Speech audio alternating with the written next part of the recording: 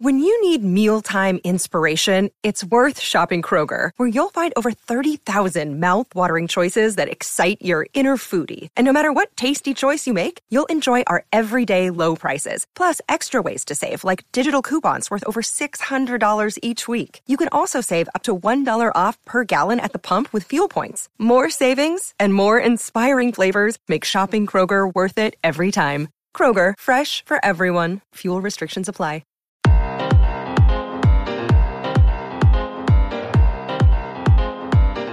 Ladies and gentlemen, boys and girls all over the globe, the world, the galaxy, the Milky Way, wherever you happen to be, and you hear these smooth, buttery vocals coming through your speakers. This is Larry Charles, one half of the Game Dev Unchained podcast team. And I said one half. I'm not going to use math. I'm just going to go ahead and introduce the other host, Mr. Brandon Pham. What's up, everybody? Welcome to this week's episode. Bringing with me a special guest, Eric Cook. How you doing? Fantastic. Thanks for having me on, you guys. Of course. Welcome. Glad to have you. So this is the part of the podcast, Eric, that our guests, such as yourself, introduce yourself to our audience and listeners. A little bit of background of where you came from, where you are now, where you're heading. Right on. Well, I've been around for a little over 20 years. I moved to California with my sights on getting into the video game industry when I heard you could play games for a living. So I came out here, started out as a tester at Activision.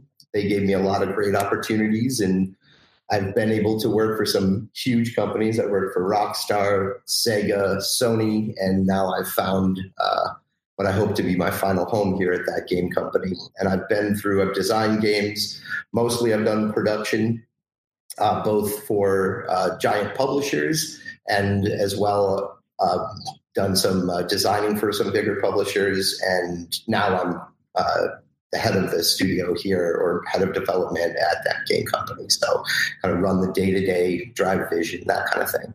Mm-hmm. One of the great things that we love, in general, we love talking to game developers, but especially ones that move around, indie and AAA especially.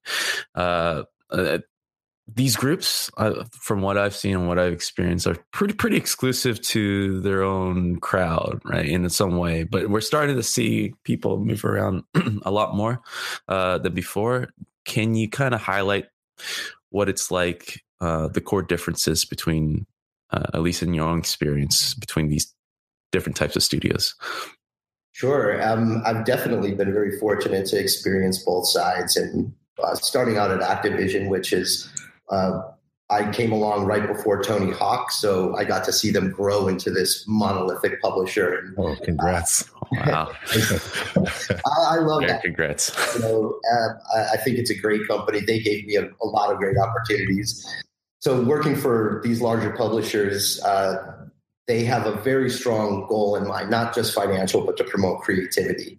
And the budgets are set, timelines are mostly set, and the end goal of the project is really clear to them when you set out to do it.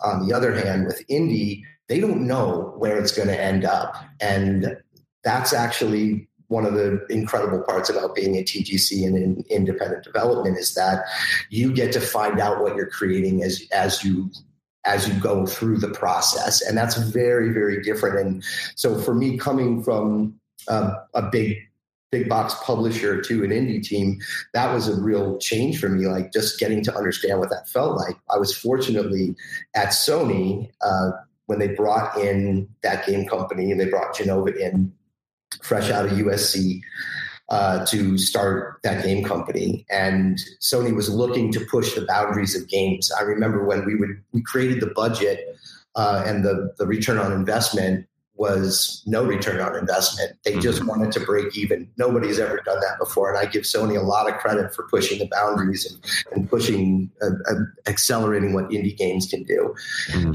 And then when you go into this opportunity where you don't know where it's going to end up, as long as we saw progress, we kept moving forward and kept giving them the opportunity to keep growing the project. And then when TGC broke off, and after their 3-game deal was done, they kind of started to recreate that foundation that Sony had given them, and trying to create something that had never been done before. So Sony was kind of a meld and a perfect bridge for me to go from a big budget publisher into an indie team. Mm-hmm. The number one thing I think a lot of developers go through when they're used to a certain rhythm, right? Like, what would you say to those developers who are obviously curious, exploring new spaces, and just ain't sure exactly what that entails? Like your jump from big games to smaller games. Like, I'm sure that fear comes in my mind if I were to do something like that. That's exactly the word that I was going to bring up. It's be fearless, and people who are getting into indie game development, from what I've found, typically aren't focused on making a lot of money. They're focused on getting a creative vision out and letting their voice be heard. And that can be really scary, because it's possible that you can show somebody, hey, this is my vision, and people aren't going to get it, or they're not going to fall into that bucket that you were hoping that they would.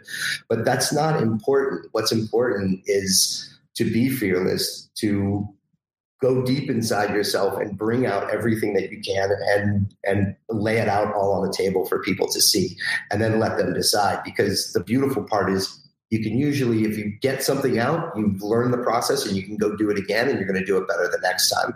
So I'm a big never give up kind of guy.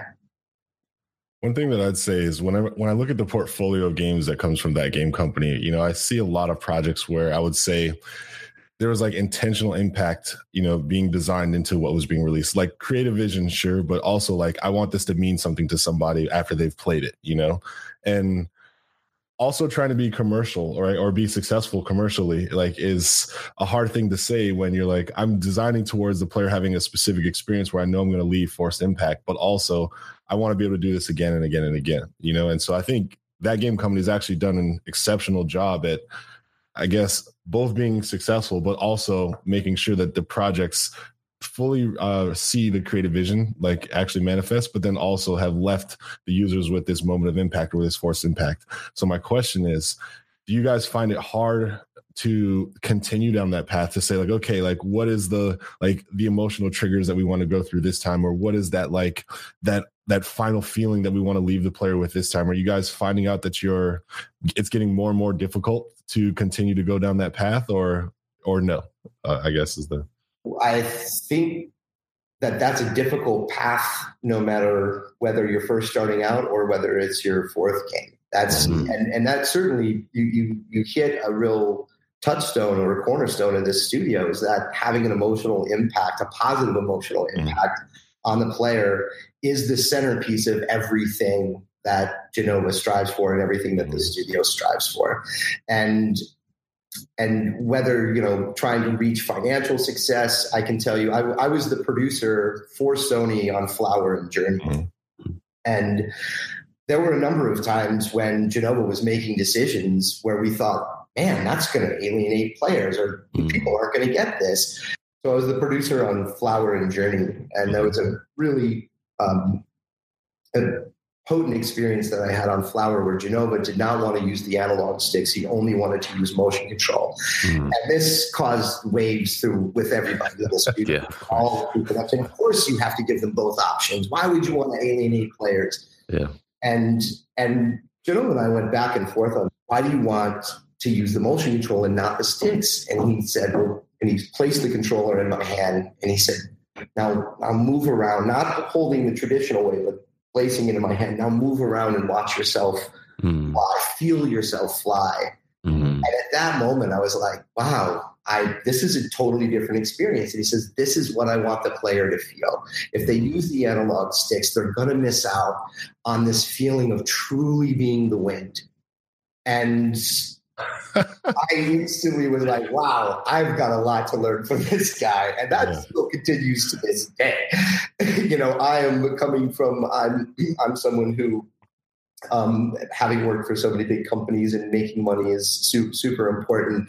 That was built into me for a long time. And Jenova's helped dismantle that and rebuild it in a way that if you do make something beautiful and emotionally engaging that impacts a player's life, the game's going to be successful.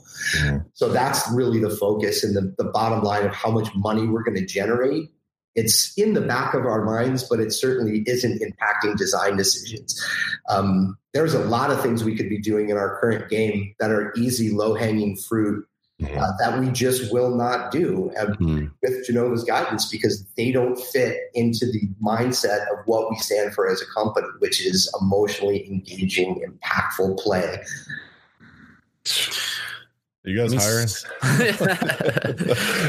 Such a good answer. Yeah. Well, speaking of impact, like you've been in this game for 20 years. Larry and I, half of that. But we've seen a lot of changes, especially in the indie scene. Like, what is your feelings on what has happened in the last 10 years or even the last 20 years of development, and how do you feel the changes are impacting us as a whole?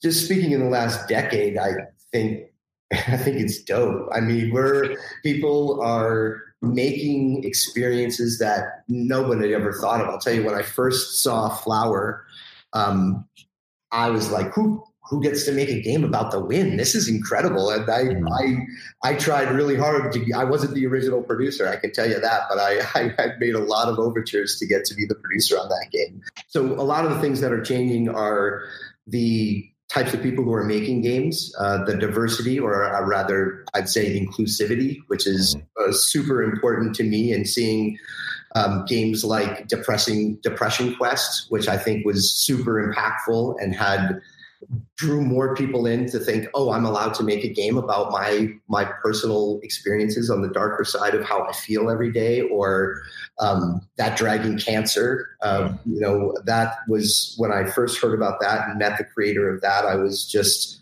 completely blown away. And this is the type of thing where indie is where these things can be done. Big budget publishers are just getting on board in the last 6 or 7 years and starting to promote games, but they're still promoting games that they can see a market for. I love it when that people are making games where there is no market for this game right now. They're going to create their market. And that's where I love to see things going. And I see more and more of this as well with the rise of Unreal and Unity. It allows people who are not super technically savvy or extremely strong engineers to get their vision out. Those two engines alone have dramatically changed what's possible. And I also look to see, I look at VR games like Adrift by Adam Worth, or Eclipse by Jonathan Hawkins, where they're really, really kind of twisting what people have done with VR. They're not fighting games, they're not horror games, they're games about human experience. I think that we're in a stage now where we're at the very start of the golden age of game making. Mm-hmm. Yeah. One of the transitions that you guys went with, like Sony with 3 game deal, and then now you guys are kind of going on a new path. How has that been with building a studio? I don't know the exact technicalities of what you guys went through, but I imagine it's constantly building it from the ground up and getting new talent and all that stuff to kind of venture off in a more indie sense, right? Can you kind of walk us through the production and in that process? Yeah, what are your golden steps for becoming an indie studio, and what you guys did to kind of, hire good talent, or, I guess getting your team to work well together, a bunch of people who haven't worked together before, I guess, what are your tips for people who want to replicate that? If possible. Sure. I think the main thing is knowing what you want to achieve as a company and having a real clear vision of what you want your company to create and what you want your team to create. That's the base. I think PGC made a great transition out of Sony and finding independent financing to truly become an indie team. But the culture has just grown. It didn't change. It just started to like a tree, it started to grow and branch out and become stronger over time. And that's really due to the people that we brought into the studio.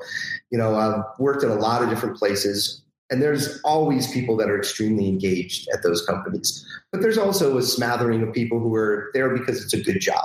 Mm-hmm. No one at that game company is here because this is a good job. Everyone wants to be working here at this studio, trying to create experiences that are going to better people's lives. And I think when you are creating a company, whether it's to make games that are emotional or you want to make a great first-person shooter or survival game, to bring people in that are looking to follow behind that vision and bring their own creativity into that vision, and you want to make something that's never been done before, the best thing that you could possibly give of yourself. And I'll tell you, a lot of times people will come to me in the studio and they're a little nervous. They don't know where things are going or how well things are working. And I say to them, are you giving the absolute best of yourself right now? And the answer is always, yes, I'm really giving of myself. And I said, well, if you're giving of yourself and I'm giving the best of me and everybody in the studio has the opportunity to give the best of themselves, then whatever is going to happen is going to be the best that we can possibly do. And you cannot fear of what that's going to feel like for other people. All you can do is give the best of yourself. And that's something that everyone here at this studio is constantly striving for. And there's also a huge level of support inside the studio to make sure that people are not just feeling like they're developing a game, but that they're developing as individuals. And we work with each person on the team to come up with an individual kind of target or goal for them that might not have anything to do with the development of the game, but something that they can feel like their time here is spent not only making the game itself, but making something that they experience personal growth. And so when they come out of this on the other end, that it's an experience that they can look back on and feel like they were proud and excited to be here the entire time. Amen. Man, you guys are cool. It's like, I'll tell you, I feel incredibly blessed to be here. You know, this studio was built by some really great people, and I was just able to come in. They invited me in to come and bring my skill set here, and they gave me the opportunity to kind of spread my wings here as well. But I felt like my entire career was leading up to getting to come to this studio with all the things. But this studio was great before I got here, I can tell you that. So then can you talk about your personal impact on the studio? You said the studio was great before you got there, but they did bring you there. There was something in you that I'm assuming that they saw was going to add to the gumbo.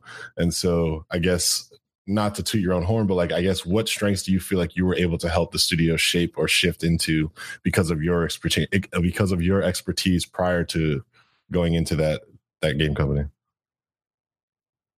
I'd say mainly structure, mm-hmm. and knowing knowing what the finish line looks like.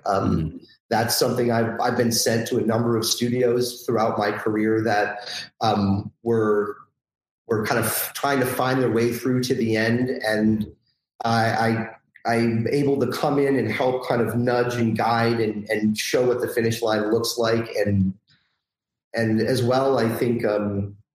This was already here, but a level of compassion and understanding for what it's like to give of yourself creatively on a daily basis and how much energy that takes from you. And that I'm here to try to help support and recharge those people and keep them hopefully in a place where they feel like they're still being impactful in the studio. We've grown probably by a third, maybe a little more since I've been here. Those growth spurts are very difficult for any studio. I've seen a number of studios get built. My mentor, Shannon Studstill, who's the head of the Sony Santa Monica, the God of War team there, oh, nice. Showed me and kind of walked me through what it's like to build a team and how to grow a team and what things are important in team growth, which are certainly not just creativity, but taste, and making sure that people who are coming in have the right taste that fit into the studio. We interview extremely talented people. So I'm very involved in the hiring as well at the studio. So. Do you feel that when you're building up a company, especially at the game company, that there's always, like you kind of mentioned before, any type of growth, there's a special case scenario in each one. What are the highlights of that you feel like, if someone is building a company out there, that you should really be careful on through your experience, just to like, or at least give extra attention to keep the balance? Honestly, and this is, I think, probably just because of my position, but I think that having a goal, again, of what your studio is trying to achieve, and then constant communication with everybody in your studio about what that goal is, why you're making the decisions that you're making. Because often I'll talk to the studio, once a week we get up and we kind of give an update on everything that's happening to make sure everybody feels informed. And I still will find that people will come to me and not understand the end goal that meeting was going to represent. So constant communication, lots of one-on-one time with each of your team members, hearing what they're anxious about, what fears are coming up, or what things are keeping them from being successful in their minds. I think that those things right there, that level of communication where you can't be over communicative, in my opinion. There's in development, the number of times, and this is every company, that I've had to tell a person who sits right next to somebody, hey, you two need to talk about this thing. That's just a normal thing, because they're really absorbed in what they're trying to create.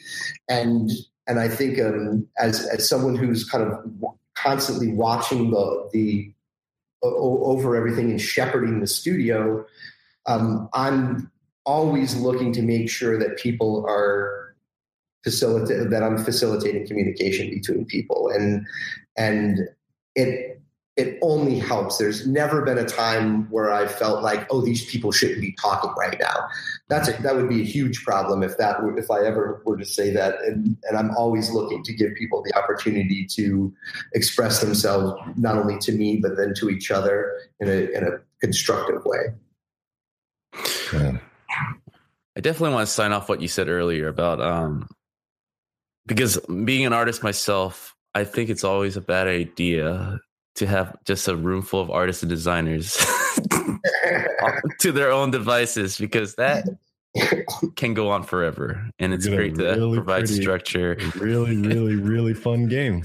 Yeah. That's also probably going to be very expensive. Never ship. Yeah. The never shipping thing is a huge problem when you leave it to those disciplines alone.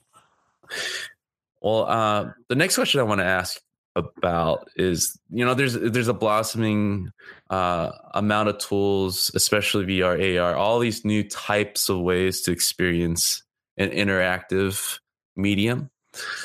So it's basically expanding what's possible in video games, and even the term video game is kind of like being broadened now. I'm a big fan of that term. I like interactive entertainment. Mm-hmm. And so how do you feel that's how are we impacting other industries and society? Like, where do you see the future? I have a running joke with Larry. I was like, we're slowly creating the Matrix, but like, how do you see in the immediate future how we're impacting outside of our industry? Well, already film and television are using a lot of the tools that we are to construct movie scenes before they're shot. Obviously, CG and a lot of the things that we're doing, and as far as creating scenarios in games, are being transported back. But I look at that as kind of they're trying to catch up to us. We're making more money than film is right now, and that's by far. And I think the thing I'm most concerned about is really the people who are going to be the heads of the companies that are at the forefront, that making money is important in a capitalist society, and making money is obviously a part of this process, but making sure that creativity stays at the forefront of it. You're always going to have games that are out there that are meant to make money, and that's their sole purpose. I completely understand that. I just want to make sure that wherever we're going is a place where creativity sits on the tip of the spear, not a dollar sign. Yeah. I think that's what we need. You need a blend. You need the industry that allows different types of people, different types of experiences, not just genre differences, but actual, like you said, the reason why the game exists, this is just a game where we plan on microtransacting the hell out of it, like a MOBA or Battle Royale, where it's same experience over and over and over and over and over, but your ability to customize yourself has like some sort of added draw, But at the same time, I would love to still be able to play like a Gone Home or a Journey, like those two are probably my highest rated indie experiences that I've played personally so far. Firewatch is also higher on that list. I haven't completed Firewatch. I had the ending spoiled and then I got mad and I stopped playing. So that was an unfortunate one for me, but that game was also pretty good. But you get what I'm saying, right? Like, I just as much as I need my Madden every year, I still need my ability to just like be in a completely different world, completely different person, and have like some sort of life experience change because of my decision to play that game, Yeah. Right. There's definitely, to kind of add on to that, there's definitely you definitely need to have your growing resources, but you need the outliers to kind of grow the industry outside of our just little circle. So that balance between the two just helps us reach wider audiences, which is healthy for everybody, right? The question I do have for you with that is related to the indie scene as well is we're seeing a huge amount of individuals or smaller teams kind of crop up, especially with Unreal, Unity, all these being readily available, and even being able to self-publish. Like the whole process is out there for anybody who wants to take it and run with it.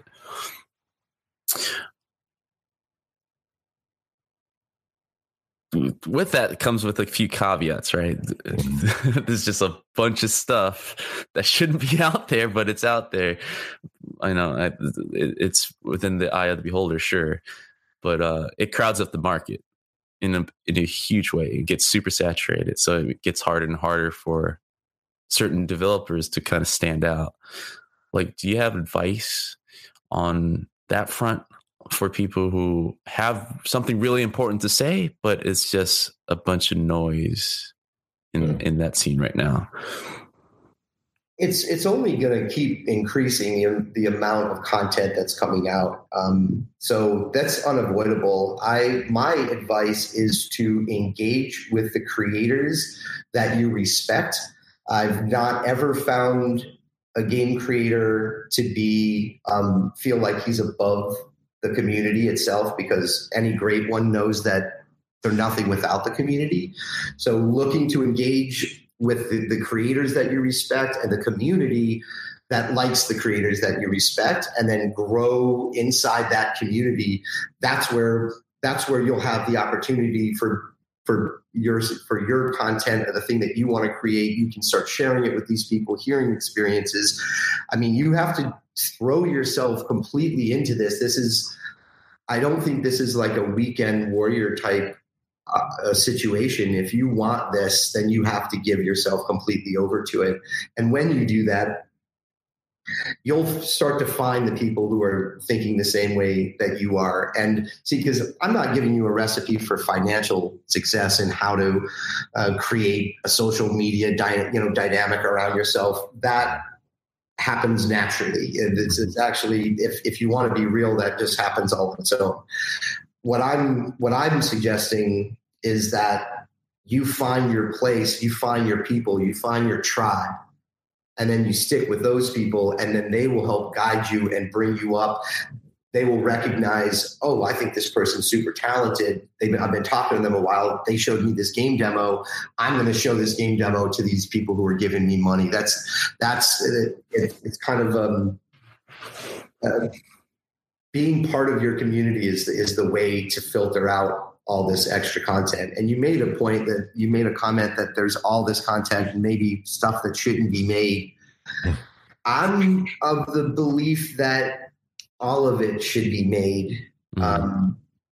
I don't want to stop any creative voice. And it's tough because there's a lot of games out there that I just like feel uncomfortable with, but that's awesome that that's happening. We should have things that make us feel uncomfortable. We should have creators that are making stuff that we don't get and that is pushing. We don't just get to push the boundaries into the rainbow zone. We have to push the boundaries everywhere. And so the idea that there's content out there that is disturbing for people, it's important. It's really important for that, for everybody to have a voice. And because trust me, I believe that people will make the right choice or make choices that further us along. And you look throughout the course of history, we keep getting better and better. And so I think that that's true of our art form as well. Well, I guess where I look from and Brandon saying stuff that shouldn't be made, it always takes me back to like the Flappy Bird of like, hey, I made this Flappy Bird like a year and a half. Nobody gives a crap. But then, it catches fire. And then all of a sudden there's like a news article. Hey, Flappy Bird makes $70,000 a day USD. And then like 2 days later, there's like 10 Flappy Bird clones. 5 hours later, there's 40 Flappy Bird clones. A week later, there was 102. Like you could just see the exponential increase of Flappy Taco, Flappy Cat, Flappy whatever, right? Like and to me, that's like the trash part of our industry where it's like, if someone else has a hit, it's one thing to say like, hey, I'm going to take like a mechanic and like try to reinvent it or like repaint it or do something where it's like pipe escape, but you know what I mean? Like there's a familiarity to your experience and theirs, but clearly yours still has its own hook that it needs to exist. But then there's also like 99 who are just like, no, man, I just wanted to take some of the money that you have identified for yourself. And that's why I did this. That part of the industry for me is the part that like, I have to swallow and say like, it sucks that it's that way. And I have to accept that it's that way because that's just how capitalism works, Sure. But the other side of that to me is those people know what they're doing and that they're not creating, or rather that they're copying something and just trying to make money off it. And the way I look at it is they have to go home at night and go to sleep. And that moment before they shut their eyes, they know where they're at and what they're capable of. And the people who are truly creative, and I look at Donut County as a perfect example of a victim of what you just talked about. That didn't stop him from continuing on. And I find him to be incredibly creative, and he's going to continue to be creative for the rest of his life, as long as whatever whatever his endeavors are. And so I just focus on, are you being creative? Are you putting yourself into this? Are you putting your heart into being creative? And if you're doing that, all of that other stuff to me kind of fades away. We'll never get away from copycats. That's just impossible. And the people who play those copycat games, those are the kind of the outliers in the gaming community. And as we grow, there will always be a market for that stuff. But the people who are engaged and are interested in finding new content and finding the next great thing, I mean, that's kind of the catch-22 of the indie game movement. When someone does something super creative, it gets copied, and that just happens over and over and over. And you can always fall back on the, copying somebody is the greatest form. Imitation is the greatest compliment.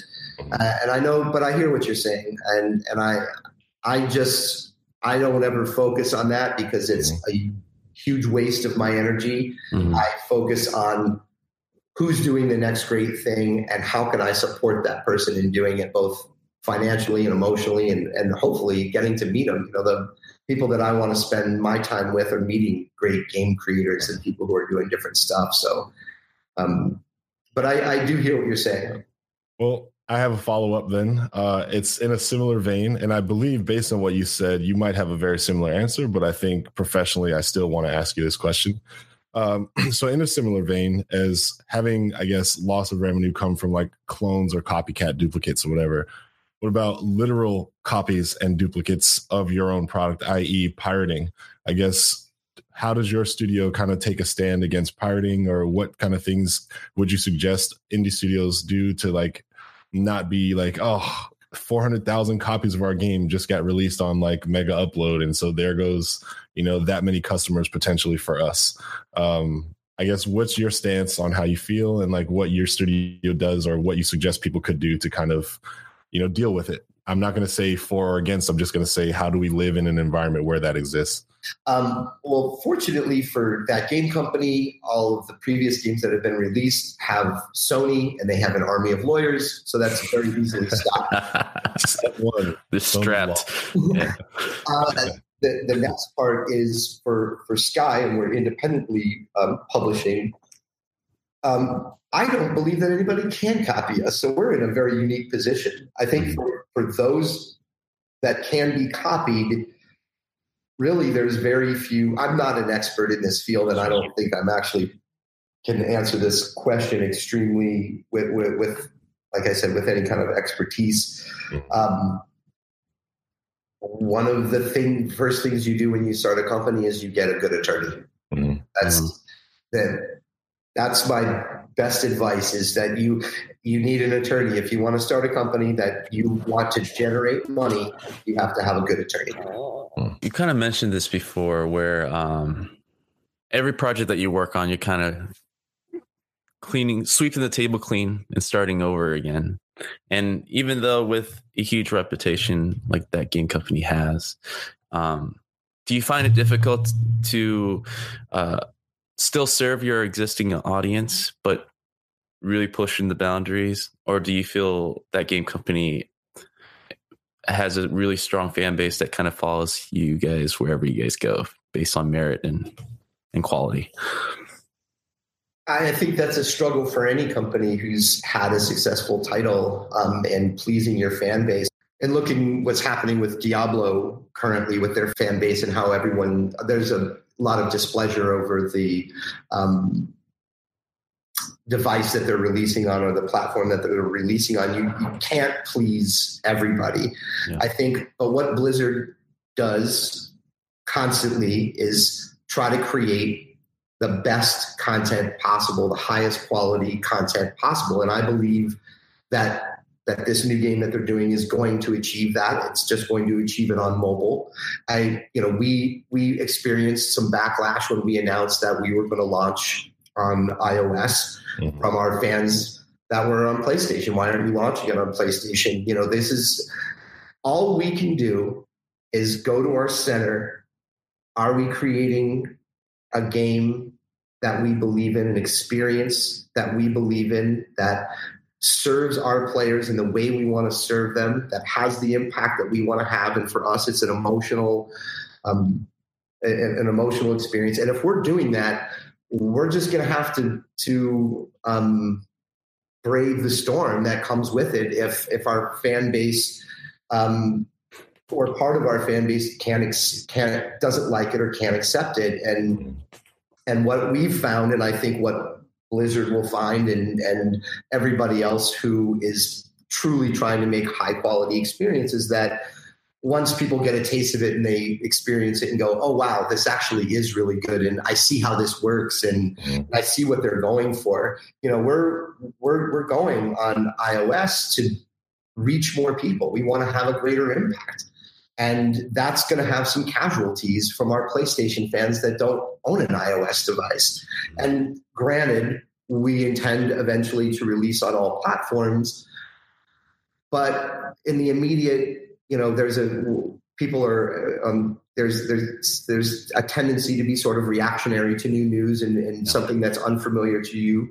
And that's just something that we're willing to deal with, because I'll tell you this, I know our heart is in the right place in what we're trying to do. And we're trying to do something different, and we want to be breaking what's out there, and that we want to create a new place for ourselves. And to do that, it's going to ruffle some feathers sometimes, and we accept that that's part of it. But we believe that if you're a fan of TGC, you're not just a fan of us on PlayStation. You're a fan of who we're about, and that'll come through in everything that we create and everything that we give to people. So I think we insulate ourselves in that way by being true to our core. So do you find that TGC is also fans of other companies that create games that leave. Oh yes. Oh yes, and it's incredibly diverse of who we gravitate towards and who we admire. We have connections with major, giant monolithic, 300-person studios to Rick and Dicky, our friends who made Hohokam, just two guys making a game. Mm. So there's lots of fans. We're big fans of what everybody else is doing, and we want to stay involved in that community as much as possible. And not only that, the diversity of the games that are played inside the studio is incredible, which we get to bring a lot of that creativity into what we're trying to do here.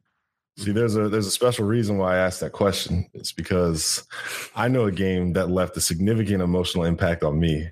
It's called The Fast Five.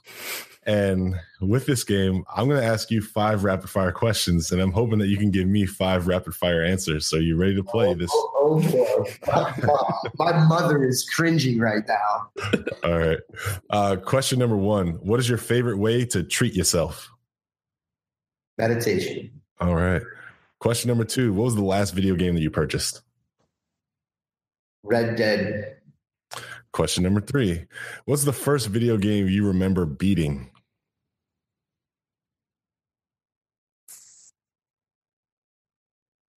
Oh, I hope he didn't answer in the lag. I think he stumped him. No, I started on coin-op games. You don't beat coin-op games, so I'm trying to think of the first game that I ever beat. I'm so glad you said that, because you'll love the 5th question. Oh, great. Have you beat Mario 1, Mario 2? Mario 1. Which one is 1? Dude, I'm losing track. Which one is Super Mario Brothers 1? But there was a game before Super Mario Brothers, though, right? Yeah, there was Mario Brothers, and then there was Donkey Kong. Or Donkey Kong came first, then you had Mario Brothers. Then I don't Super know. Mario. It's so far back. I believe that's how it went. I'm really scratching my head to see if my timeline is in order. The first game I ever beat was Sonic. Oh, Sonic. That's a good one. All right.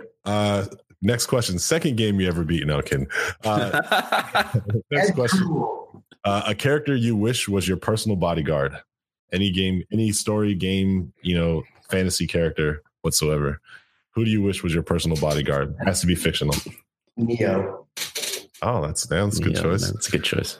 All right, last question, because what is the coin-op game that took the most money from you over your life? Oh my gosh.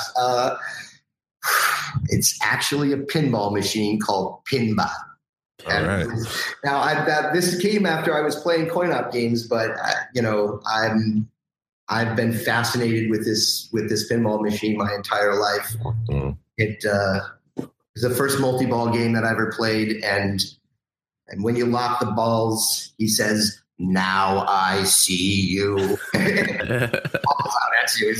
I'm going to Las Vegas in 2 weeks to go play it at this pinball hall that has it out there. So, man, that's the one thing. That's the one thing I really miss from arcades. It's like pinball machines, that. You can't really recreate that at home. No, and it's I appreciate that people make pinball video games and stuff like that, but there's a tactile aspect to it that I loved, and it was just certainly a part of my youth. The pinball craze for me died very early when I had 1 or 2 of those moments where you see the ball is going straight down the middle and there's nothing you can do. And you're like, my quarter is done. Here it is. Yep, there it goes. It's life. So you have to master the shake. Oh, you got to shake it. Yeah. That's the secret to all pinball is mastering the tilt or leading your game up to the point of tilting. Mm-hmm. That's the mastery of the pinball machine. Meta game that I didn't even think about. So let me ask you this. Didn't that take you on an emotional, you think back into your life of your game development history and I haven't been back there for a while. No, listen, I'm now I'm thinking about my greatest pinbot game that I ever played. I remember it, who was with me and how I came from behind. And it was one of the greatest gaming experiences of my life, actually. And what's awesome about what you're saying now is like, I know that people are going to go out and look for Pinbot just to like, okay, well, let me see. Like, let's see what this guy's talking about. Oh. Is it a popular game still? Because you said you're going to Vegas to play it. Is it at the point where, you have to actually go out and seek individual places, or would you say it's not. I mean, it was 1986 Williams Brothers, and I haven't ever seen it at, we have a lot of great places to play pinball around here now, Button Mash and places of that sort. But the only place I've ever seen it is I can buy it on eBay for $8,000. Yeah, something like that. Or I can go to this place in Las Vegas. There's a pinball museum out in Las Vegas, and I show up with 2 rolls of quarters, and one of the rolls goes into Pinbot, and then the other roll goes into everything else that's out there. Wow. So. Heavy favorite. Thanks for playing. Yeah. So this is my my segue then. I'm talking about like old memories. That game company reminds me a lot about companies in the PS2 era, which is like what I grew up on. Like a lot of those Japanese companies that are so diverse. And the one that comes to mind, I forgot that game company, but they did Akame, they did Beautiful Joe. Like these games, if you look at them separately, you wouldn't imagine coming from the same development team. And I feel like it's one of those aspects of the game industry that is that has declined since, right? We're super franchised out on a company level, and at a bigger company, you would think with all those resources that they'll be the most diverse, but it's the exact opposite. They want to keep at what's working. So Clover Studio. Thanks, Larry. Mm-hmm. So is that something that game company, obviously, well, maybe not so obvious, that has always aspired you guys? You guys are always looking for the next idea and not necessarily going back to and reimagining a license that you guys have explored? I think the core of everything we do is that we want the player to have an emotional experience. And so that is from Cloud, Flow, and one of my all-time favorite games because you can project all of your own emotions on it. Journey, and then and certainly Sky. And Journey and Sky are part of the foundational things are that you're going to have an experience with someone else. So I think having a really emotional experience with another human being, that's where everything that we're going to try to do for the foreseeable future is going to center around. Mm-hmm. Now, are we going to try to recreate? I mean, I think Sky is, again, a spiritual successor to Journey, but it is certainly not in any way the same game.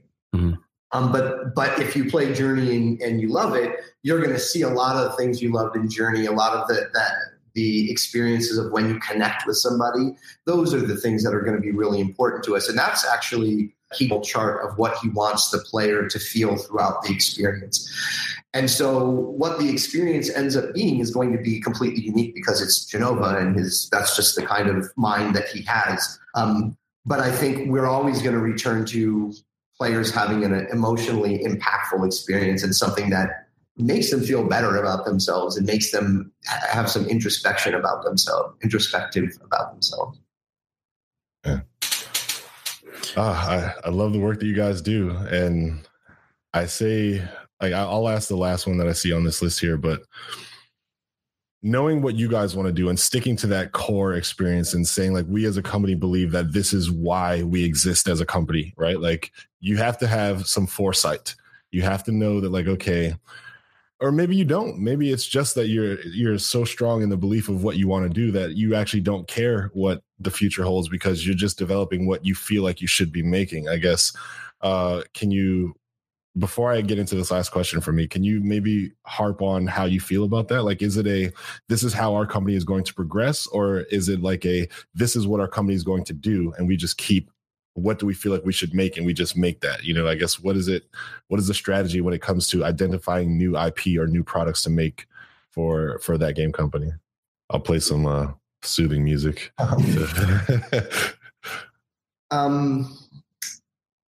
It's sort of a similar answer to what I just gave, in the sense of and it's kind of a culmination of everything we've talked about. We don't necessarily know what the outcome is going to be. And that's one of the beautiful parts of being an indie studio, is where we don't know how this is going to turn out. Mm-hmm. We just know that we want to have an impact on our players' lives. And we, Jenova has a very strong message besides games or art. Games can be emotional, is that we are all in this together. Mm-hmm. And that mantra is in everything that we try to create. It's part of the studio culture. It's part of the game experience, and it's part of what we want to create as a company for our future. And everything we do drives towards that vision. And definitely, of course we want to be financially successful so that we can keep doing this and we can keep impact more and more people as we grow. But that's not the main goal. The main goal is to have emotional impact on our players' lives. And I could give a much more verbose answer. I'm really good at that. But we just want to do right by people. We want to make people feel good about themselves and be able to see a version of themselves that they maybe haven't seen before. And we want to do it in a way that reaches an audience that hasn't been reached before. And that's super important to us. Amen. Is finding people who've never had game experiences at all. And that's, definitely you'll find with the players in Sky. I find Jenova to be incredibly insightful. Mm-hmm. And I've just never met anybody who works as hard as he does. He is constantly in a state of creation. Wow. And so I believe that he has a vision of where he wants things to be, but he is malleable in how he gets there. As long as it holds true to the core values of the company, I think he's willing to let that vision kind of find its way. And I have a lot of faith. I have a lot of faith in this team and Jenova and what we're trying to create. And I believe that we are doing it for all the right reasons, and therefore it allows me to release that fear. Mm-hmm. And put my heart into things. And that's what gets to happen at the studio. So. Well, I asked you a question that required a little bit of insight to see where it was, because I'm going to segue into this last question, which I believe will kind of, segue nicely. 2018, 2017, 16, like we're seeing VR starting to show up. We're seeing what happened with EA and microtransactions. We're seeing Magic Leap coming out, and AR is going to start making a stance in the game industry. We're seeing Sony and Microsoft hinting at going into a future where consoles will be streaming based. Google is even showing some thigh in that area. So I guess my question to you is, where do you feel like video game trends are going to shift into in 2019? And then the follow-up is like, are there any plans that you guys have as that game company to kind of take advantage of some of the things that you see on the horizon? So where I see things shifting is I believe we're going to start seeing less gamey games and things that are more accessible to people who don't typically play games. Mm-hmm. And I think that's just going to continue. The average age of gamer keeps going up every year. The ratio male to female keeps getting more closer to even every year. That's what I want to see that continue to happen. I believe it will. I think once someone can finally truly engage female players, or it doesn't matter whether you're male or female, that's going to be a big groundbreaking change. I think we're going to see that in the next year or two. As far as how we're going to engage in that, that's going to be we'll just have to wait and see. I appreciate you asking. Oh, snap. Did anybody see the watch? It looks like we've been podcasting for about an hour. And customary to any person who dares to podcast with us for this long, much like the pot of gold at the end of the rainbow, we have a special treat for you. Brandon and I are going to go clean out our coffee mugs and refill them. And we're going to allow you to take over the studio, grab all the microphones, all three of them, and talk directly to our audience to raise awareness or shout out or promote something that you're working on, something you're something you're excited about, or something you think that just needs more attention than it currently has. So without further ado, the floor is yours. So as hopefully most of you know, and if you don't, we're working on our next game called Sky Light Awaits, and we currently have a beta on iOS and Mac OS. So we would like to invite all of your listeners to join the beta. You can send an email, or you can go to our website, thatgamecompany.com, and sign up for the newsletter. You'll automatically be put into our beta pool. Please make sure you note whether you're iOS device or Mac or both. We'd love to have you in there. So get a taste of what we're doing. But keep in mind, this is a beta, and it's certainly a beta that's still finding itself. But we're excited to have new players come in and give feedback. We love brutal feedback here at the studio.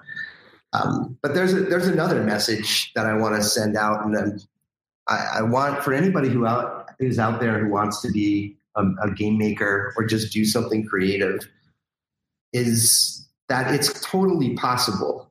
I am the most computer illiterate person you'll ever meet in your life. I've got dyslexia, dyscalculia. I'm super hyperactive, as everybody in the studio knows.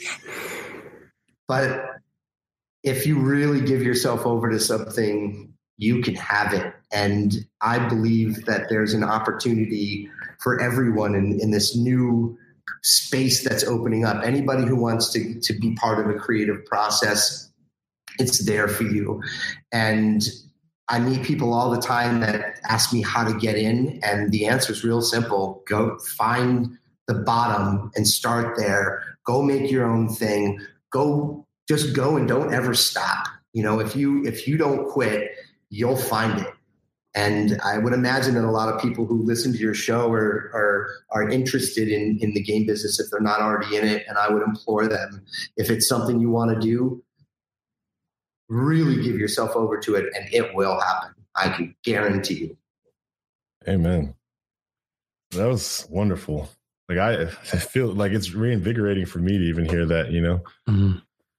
Well, I just feel super blessed that I have the life that I have. I'll tell you, when I was young, I had no idea that life could be this good. I had no idea that I was going to have this amazing career. And it was given to me by people who, because I put myself out there and allowed myself the opportunity to fail and to be shamed and to look like a fool, all those people would say, I would walk up to the offices when I was in the basement at Activision. I would say, hey, I'm Eric Cook, and I work in the basement, and I want to learn about what's happening up here. Every one of those people sat me down and said, here's what I do, and here's how you get here. And I would implore all game makers who are already in there to give people that opportunity, keep our industry growing, bring in eager young people. If they want to give their lives to create, we're the ones who are developing the forefront of it. Man. I got to tell you, every person I've seen wearing a section shirt has always looked nice. I'm Charles, and I'm saying good night. This is Brandon Pham. Thank you for listening. See you guys next week. Thanks for having me on, you guys. I really appreciate the opportunity. So thanks for listening to our podcast. I hope that you're a subscriber, but if you aren't, please feel free to follow us on any of the major podcast platforms, especially iTunes or Spotify. You can find show notes and more resources available to help you become a successful game developer. Just go on over to our website, www.gamedevunchained.com. If you're interested in keeping the conversation going, then definitely come check us out in Discord, where we chat in real time, for after show Tuesdays to discuss episodes, and feedback Fridays, where we share screenshots on the projects that we're currently working on. If you go over to patreon.com, you can support our podcast financially. And if you do so, you get access to Life Unchained, our on-the-pulse, unfiltered game dev gossip content that we make exclusively for our Patreon supporters. And as usual, you can keep in touch and follow our happenings on Facebook and Twitter. That's Game Dev Unchained, the podcast.